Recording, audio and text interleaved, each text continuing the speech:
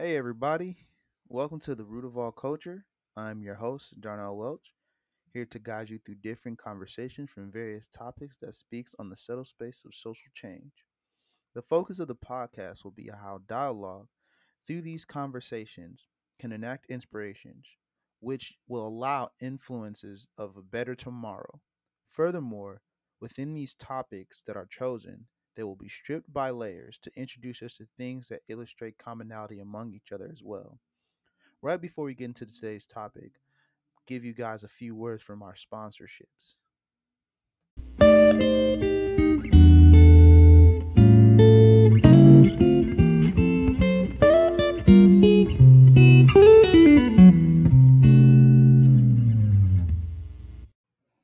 Hey, everybody, we are back with another episode of The Root of All Culture.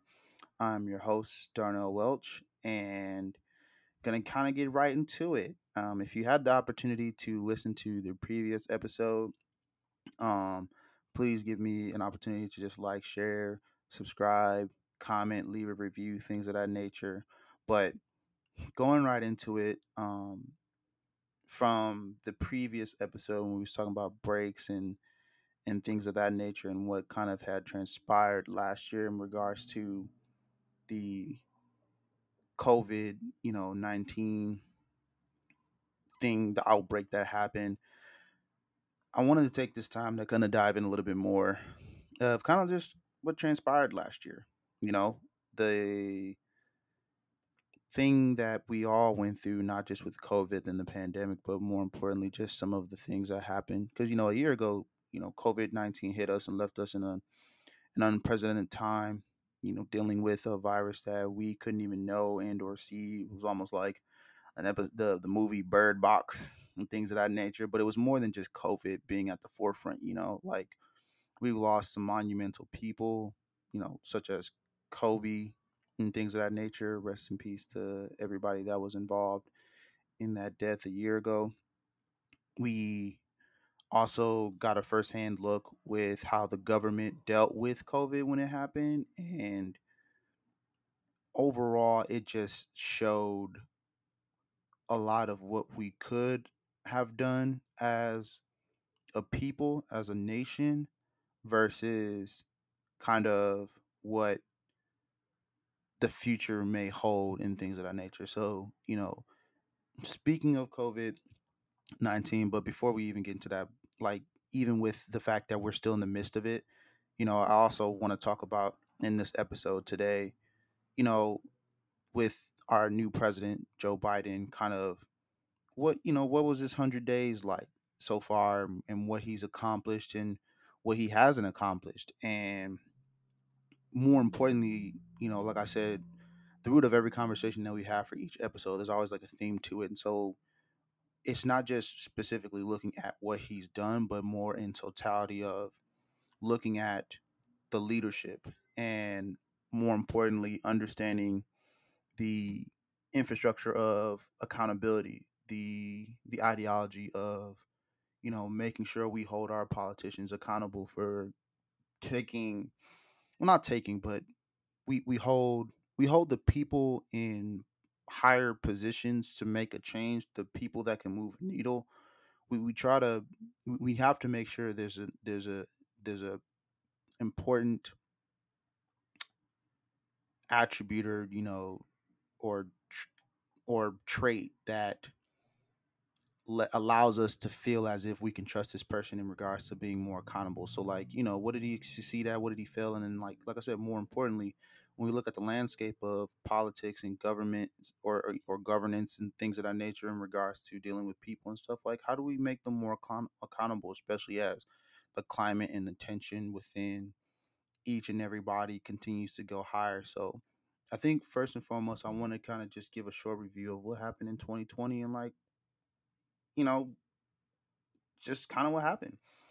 So, as you know, sometime around December, they said there was a public health emergency. Actually, in January, it was a public health emergency in January. The government response to it. I actually have the article. I have it linked in kind of the show description for you guys to kind of see what was transpired during that time. But basically, there was like, okay, this is a public health emergency, so guys, be on your p's and q's, try to take care of yourself, things of that nature. But it wasn't until a couple months after March happened, and basically, it was a pandemic. It was named a pandemic, given the fact that it was spreading rapid like wildfire, and it was taking the lives of a lot of people. I mean, we were looking at over, I want to say roughly around 50,000 deaths at one point, and then it just kept rising up, and then it was like 100,000, and still to this day, we're more over than like 300,000 people who have died within that year once COVID kind of hit. And the aftermath that kind of left us was rearranging our whole life around technology, working from home, online education, and corporate jobs. However, like I said, the whole sh- spectrum of this episode was looking at accountability. Were we always able and more so accountable to give people the opportunity to work from home? Because you can see the work was never necessarily ending. It just kind of evolved in a way where we Zoom was such a big trend, and if you're knowing into stocks and things of that nature, I mean, the way it rose to the top in regards and keeping people connected, and changing the infrastructure of how we interact with each other virtually was unparalleled. Zoom does have its issues, as usual, as most tech apps and things of that nature does, but this one was pretty interesting. Like I said, it left a lot of people questioning whether or not they were going to survive. I mean, there were clips and videos of I remember when the pandemic hit, where people were literally fighting over tissue paper. Like, they were literally going to bat and all out war for tissue paper. I remember at the time when it happened, when I used to work at an apartment complex down in Tempe, Arizona. And when this happened, I remember just getting so many phone calls from parents saying that we should get a refund of our rent, things of that nature. And it's like, nowhere in the lease says that you are going to get refunded for if a pandemic breaks out, because we weren't ready for a pandemic. Like, no one was really ready for a pandemic. And through that also affected our education system, because when you look at already some of the low income neighborhoods, or the places that um, struggle with the resources that they need, it made it very difficult. Like, it amplified what already was a problem in regards to teaching kids and finding a balance of equity and equality, of spreading the education throughout every grade and child. But for me, I guess the best way we can look at it when we're, just previewing, not previewing, but reviewing kind of what happened last year, is like, is our education system really that flawed to the point where, unless if you have the resources, unless if you have the things that are able to set you up for success, then it address so many issues. So actually, last night I was actually watching a clip of this teacher, and he was taking his first grade class on a Zoom field trip, and I was watching it. And he was so enthralled with his students, and he was like so into it with his class, and it was just like, it kind of struck a chord in me, because I was kind of like really sad, because it's like, you know people such as teachers and basically the essential workers, the people that are continuing to find ways to keep the world together while the world is in shambles, we pay them little to no mind. We feel like, because you work that job, you should deserve everything that should be coming to you and stuff. Not stuff, excuse me, but everything that should come to you, regardless of whatever things go your way. And it was just kind of like sad, because, like, for example, like, teachers are so underpaid, and we're in And for us to go through this pandemic, right? And to see how much they mean to the communities. And I feel like once this, at some point when this pandemic is over, we're going to throw them back to the wayside like we usually have been for the last couple decades or so, simply because, that's their job, they're supposed to. But it's like a lot of these teachers have master level education and they're getting paid like no degree salary. Like they're getting paid 25K a year to take care of your kids because you're incapable of doing so. So, and which makes a bigger picture of when we look at essential workers. I think before I leave this segment, I kind of want to give you guys that question, like, how are we as an economy going to be capable of giving them a livable wage after what just transpired, after they, essential workers went balls to the wall just to kind of help keep the mold of America together. So I'll take a quick break and be right back in a few seconds.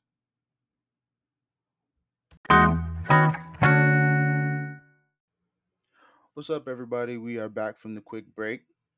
Just going over as we continue the conversation from 2020, COVID, what transpired, things that happened.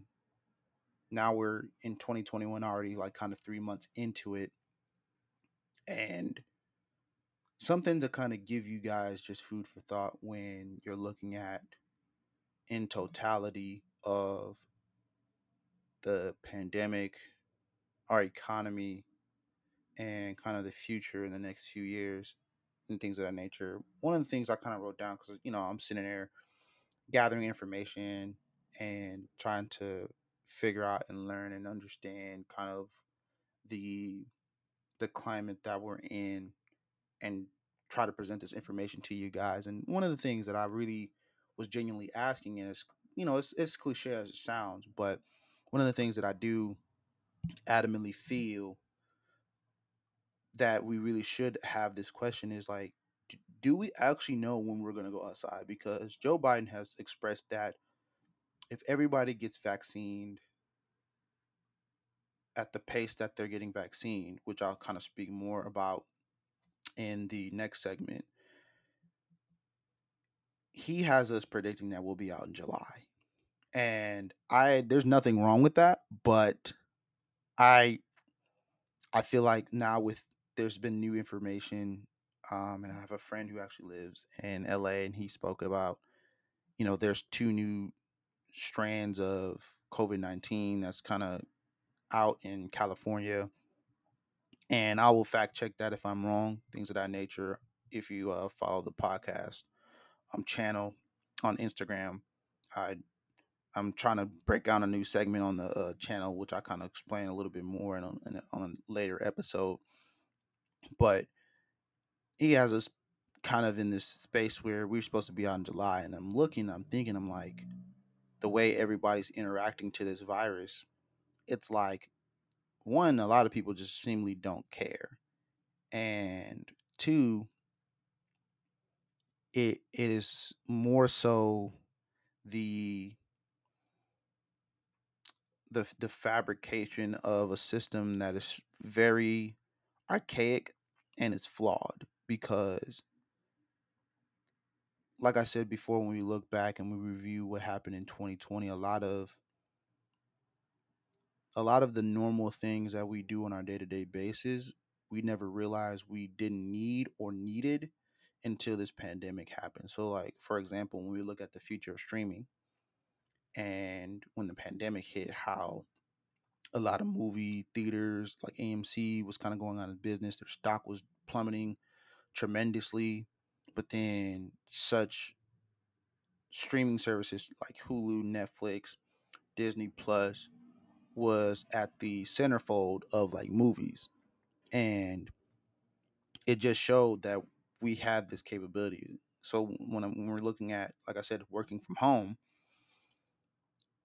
Zoom meetings, calls, like my friend, he actually is a social worker at a Los Angeles VA, and for a while, once the pandemic kind of broke out, their job put some of their social workers on telecom. I'm not specifically sure what that means, but at that very moment, it was kind of interesting because hearing him, say, if we could do this more often, I think it would save a lot of people the sanity of having to go to work 5 times a week. Because he usually would go there 3 times out of the week, and the next 2 days kind of is to himself. So he'll work at home, do his meetings from home, things of that nature, and it's just so interesting to kind of see, will we ever have that luxury, excuse me, or that opportunity to do so in the near future, like once the pandemic actually like kind of dies down. And with that being said, and with recent news of this surge that's going to happen in the next few months of COVID, I guess before I move on to the last segment, there's a question that I feel it's not like a overbearing question, but I do think, are we safe for now? Like, are we, with where we're headed to and the direction that we're going, do we really feel safe, or is it just a figment of our own imagination in regards to we're going to live our life because we're in America and because we're Americans, we should do what we want, and we're going to abide by everything in the Constitution. But I'm going to take a quick break and get back to you guys with the last segment.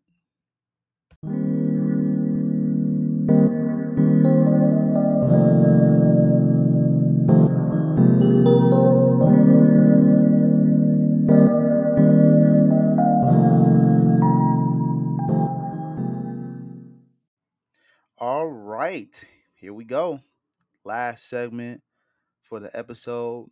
And this is kind of looking over, it's kind of more so of an overview of President Joe Biden's 100 days, what he's done, what he's accomplished, and what does that actually looks like when we talk about in regards to politics and government, and how they play a pivotal part in our lives, not at just a federal level or like a national level or however you want to say it, but like our state and local levels.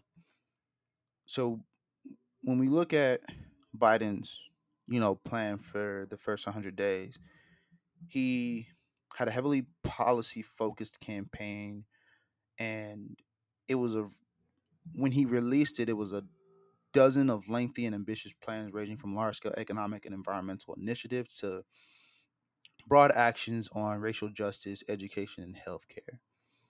So with that, there was kind of more so of a significant amount through his 100 days that he made a, I won't say made apparent, but he made it transparent. That's the word. Excuse me.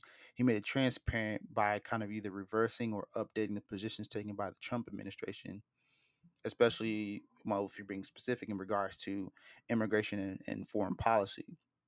And so when we look at him heading into the office and what he's done within the last several days so far, we kind of have to look at, the way he addressed the COVID-19 crisis and his distribution of the vaccine in regards to everything that kind of had in there. And I will post I'll have a link under in the description that would speak about, what all his plans actually entailed. So in hindsight, what did he accomplish so far in the 100 days? So when we look at it,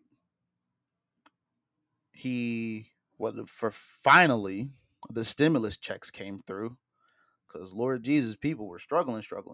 Now, in regards to the stimulus check, I did take into consideration that this is the only stimulus check that for a lot of us will ever see. And it bothers me that a country who is so in the forefront of a free nation is basically the laughing stock of taking care of its own community and its people, because there's countries around this world that when the pandemic hit, were receiving $2,000 checks every month to keep them afloat. And we're here scratching and clawing, and you got lawmakers who are fighting in Congress to basically show us we deserve the crumbs and morsels of life. And for me, that doesn't sit well with me. Another thing that he has accomplished is with the distribution of the vaccine, he has reached 100 million. Well, he said the quote that I kind of took from a reading that I stumbled across was Biden has promised to deliver 100 million shots in the first 100 days in office, but he says now he thinks he'll hit that mark on the 60th day in office.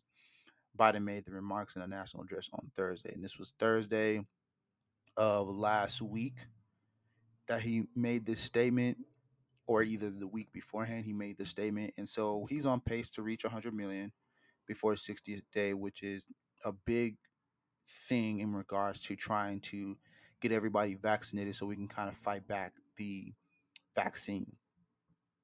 And third, which is a big thing that I kind of wanted to write down because I know I have a couple friends who are part of the Dreamers program, DACA, things of that nature. And I have another quote in regards to immigration. Speaking at the White House, Mr. Biden said, "We're going to work to undo the moral and national shame of the previous administration that literally, not figuratively, ripped children from the arms of their families, their mothers and fathers at the border, and with no plan, none whatsoever, to reunify the children who are still in custody and their parents." And that's a pretty big thing. And like I said, the whole conversation in totality is being held accountable and knowing what that is. Now, with that, I've already spoken about one of the things he didn't accomplish, which is he only gave us a one time stimulus check. The other thing that I want to, in regards to accountability, and this will probably be more looked into in regards to the conversation of immigration and how we all play a part into helping migrant people, is that they tried to justify or twist that reuniting some of these parents and these kids and having these kids held in tents aren't the same as what they were dealing with in the former President Trump's administration and what they were doing with the kids. And in honesty, it's still the same thing. Like, there's nothing different. There's nothing that separates the two, because one lived in cozy air conditioned tents versus in cages. And I get it. People are going to try to flip this or twist it into a way where it's like, you know, they weren't sleeping on the ground. They weren't, eating trash or being molested and things of that nature. But it's still, you're still holding these people captive, basically. And your plan has to be, your plan has to be more decisive and really, not decisive, but I would say they have to be more concrete in addressing how you're going to reunite these families, and more so, how are we going to look at the way we help migrant people become citizens of the U.S. One thing that I will say that we have made up, they've are in works, and if not, they've passed a bill that allowed farm workers to a right of citizenship, which I think is a huge deal, right? So if we can get that on the board of, our students who go to colleges, things of that nature, it would be monumental in shaping the way we deal with immigration. But the bigger conversation, and like I said, those topics that are on such a federal, national level that oftentimes we overlook, dare I say, the lack of accountability in our state and local level. And with that, I think that's a good time to kind of leave you guys with something to think of. And I guess the question, what I would say, what does that say about the lack thereof of accountability when I speak of some of the things that he hasn't done yet or he may not do? So, the other thing that I said that I feel adamant as somebody who has a a steep um, student loan debt, right? And there has been legitimate research that's provided us to speak on. And for me, student loans is a big thing. I actually have an episode in my previous season, in season one, that talks about how much student loans could really boost the economy if we got rid of them and we eradicate student loans to allow kids, because you're starting to see more millennials become home buyers, but it's also a difficult thing for them to become home buyers because when you have $150,000 student loan debt, then you can't get approved to get a mortgage, things of that nature, and it makes it almost a struggle. So one of the things that I definitely want to leave you guys and ask yourself when you're going out there and you wanting to make change, look at your local and state level and try to understand the fabrication of their jobs and see if the things that needs to be done in your neighborhood has been done. If not, has there, like I said, what does it say about the lack thereof of accountability within our leaders, or or what does it say about the accountability or the lack thereof of it within our leaders? Because oftentimes when we don't hold these people's feet to the fire, they're just going to continue to do what they've always been doing, which is use us as guinea pigs to experiment, do things in regards to passing new bills that don't really benefit us. Or I know I have a great friend of mine. She, for years, was helping try to make Downey a more eco friendly transportation place because they were trying to basically um, demolish. The biggest thing was they were trying to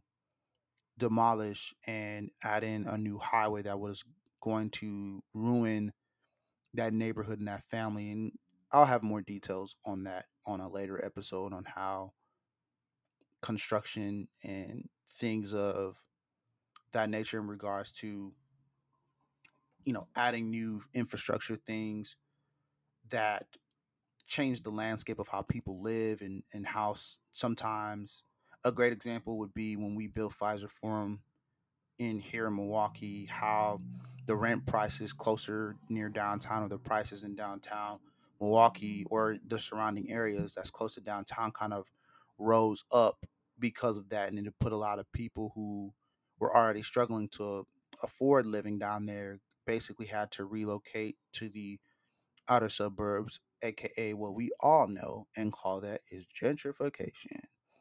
But with that, I am going to log off and go into the ad break after this.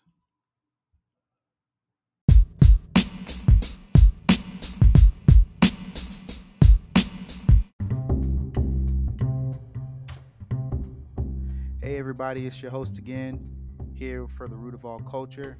Thank you guys for listening. If you enjoyed this episode, please subscribe to all platforms where podcasting is available. And if you want to support it, please share it with others, post it on your social media, or leave a rating and review.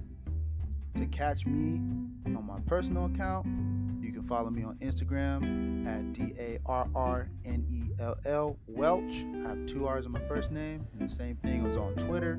You can also catch my latest update for the podcast itself, and that on Instagram it's at Root of All Culture, all lowercase, and on Twitter it's capital CULTUR3 capital ROOTS. Thanks again, everybody, for tuning in, and I'll see you next time.